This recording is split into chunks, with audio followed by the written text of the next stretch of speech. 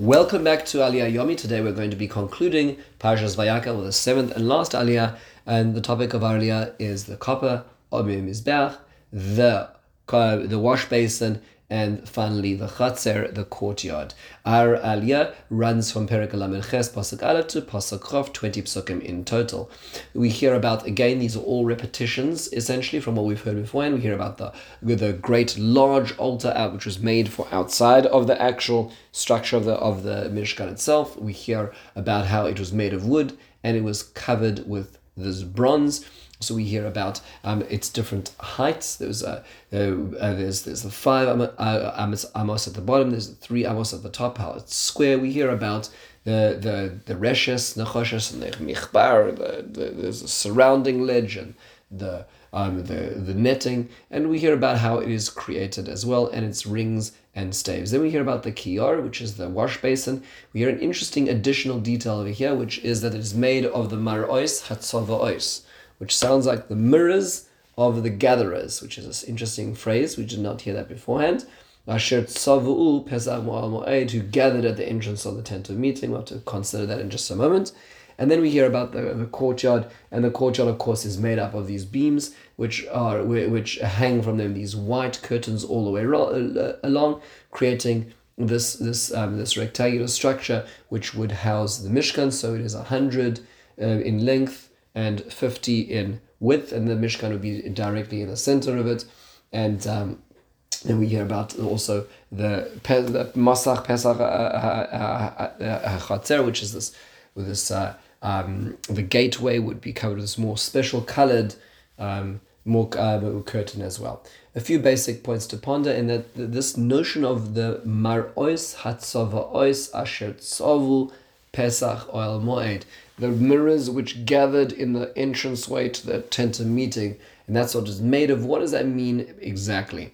So Ibn Ezra and the Torah say that what happened is that when this whole donation program was happening and the Mishkan was commanded, the women came forward and they donated their mirrors. Why did they donate their mirrors?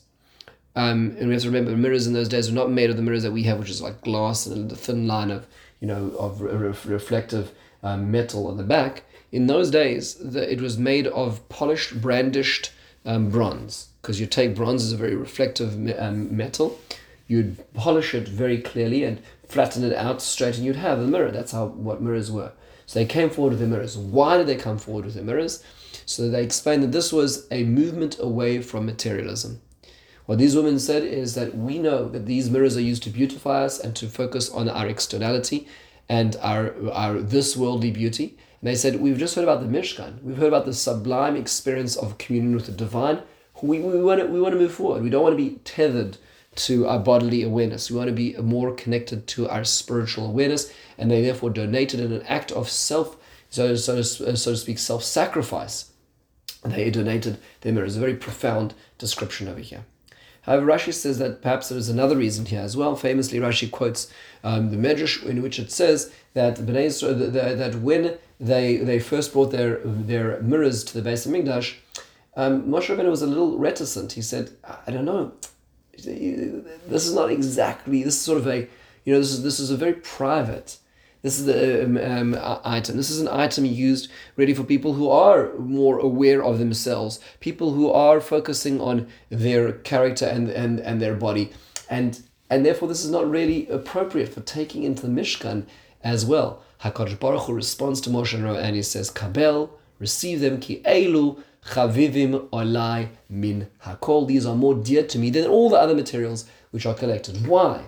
Says Hashem, because it was through them that the nation of Israel increased the legions of their progeny. Why? What happened is that the first level of the final solution in Egypt was hard work. And the reason for that, as is very explicit in the very first psukim of Sefer Shmos, is in order to diminish the will to have more children, to diminish the population numbers, to stem the tide of the growth. And it was successful in the sense that the men were working so hard in the fields, they simply did not have any strength to move forward. And because of what's called avodas perach, the back-breaking labor. So what would the women do? They would go out and take their husbands to the field. They would feed them, and they would and then they would bring out their mirrors, and the woman would look at it and say, she'd say, I'm much prettier than you are, and they would encourage their husbands to still engage in having children, arouse their desires to bring them to the point of having children, which is fascinating because in the mind of the men, that they were so broken by the labor, there was nothing to think about. They couldn't think beyond just simple survival. It was the woman who had the chachma, who had the hope, who had the ability to be able to think beyond, to know. And in fact, there is a future, there will be a future. And therefore, the mara'os hatzava'os could also mean, as understood by this medrash, is the mirrors of those who created the tzava'os, the tziva'os, the religions, through those ideas as well. When they made this Kiyor. There's an additional idea over here which Rashi and the Ramban quote, and that is that the Kiyor itself was what provided the water necessary in the case of Sota. Sota is, of course, a case of infidelity in a marriage, and there would be this process in which the woman and essentially any potential adulterer were tested through these waters. And in Rashi, the way Rashi says it over here is V'nasa Kiyor mehem, these mirrors of these very, very fine women of integrity, was used to make the Kiyor shut lasum shalom ben ish leishtai. This was the made of the Kiyor, the wash basin from which the waters were taken to create peace between a husband and wife in cases of concern. And that is what's happening over here, perhaps, whether it be a deterrent or whether it be a reimagining of what shalom is supposed to be. That was why they were used over here. Finally, it's an interesting halachic observation that the Magen Avraham makes when he says, he quotes this, he quotes the idea that when a person has, let's say, a tablecloth, they can use the tablecloth to make a cover for a Sefer Torah. Why, he says, usually you can't use something which is a ma'aseh hediot, a simply used item, to make it into, it seems so mundane and pedestrian, to make it in something so lofty and high, which is a cover of a Sefer Torah. He says, but because you change their tzura, their actual their form, you don't think this is a tablecloth anymore, then it's allowed as well. There's a shinui tzura, a change of the form. He says, why sharei kiyor na'asa mimaros hatzava'os?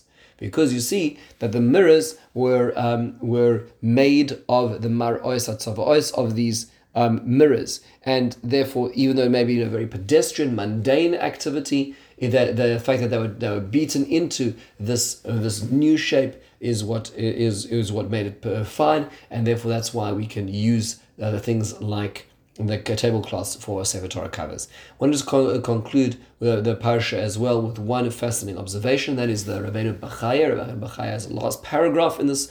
You should realize there's so few mefarshim on this parsha, actually, because it's so much of a repetition. It's fascinating to focus on the mefarshim who spend a lot of time, including the champions, or the Haimek Davar, the Netziv, who really spends just tremendous detail about why everything is repeated in the very, very specific diakim. In this, the Rabbeinu Bachaya has a beautiful paragraph at the end where he says that even though we don't have the Mishkan now, but the Torah went to such levels, meaning even when the Beis Midrash happened, then the Mishkan wasn't quite the same, and the Mikdash certainly did not look like the Mishkan in any form. But he, in the end of the day, he says that the reason is because he quotes Chazal, who say that when it relates to Korbanos, ki kol hamisasek belimud parshias vayisa vayiten beliboy inyanehem keilu hikriv korban atzmai.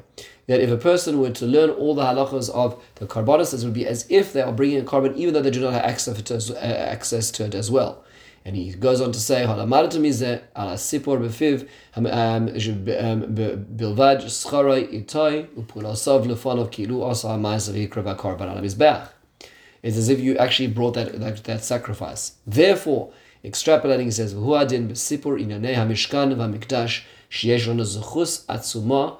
That when by talking about the Mikdash and the Mishkan, even though we don't have it today, it is a tremendous opportunity for us. Vayakhel Rav kasher nehege nebohem v'nishtadel lavin pshuto v'nigleim. And therefore, it's important for us to spend a lot of time trying to understand both the external ideas and the internal ideas as well. And achas kamakam nizke lahasig toicham laskil echad b'merim zehem uhushi ezkir David al anana zeh. Nistar v'nigla, and that's what David HaMelech says when he said Sobo Sion v'Kifua. So surround Zion and embrace it. Sipru migdalea shisu libchem nachelai. So what he's saying is talk about it. Talk about surrounding it, absorb it, think about it, and Be'ezras Hashem huyana agenu almus, that HaKadosh Baruch Hu will grant us internality for the schus of looking and appreciating the Mishkan. With this we conclude the 7th Aliyah in Vayakhel and Parshas Vayakhel. Have a wonderful, meaningful day and a beautiful Shabbat.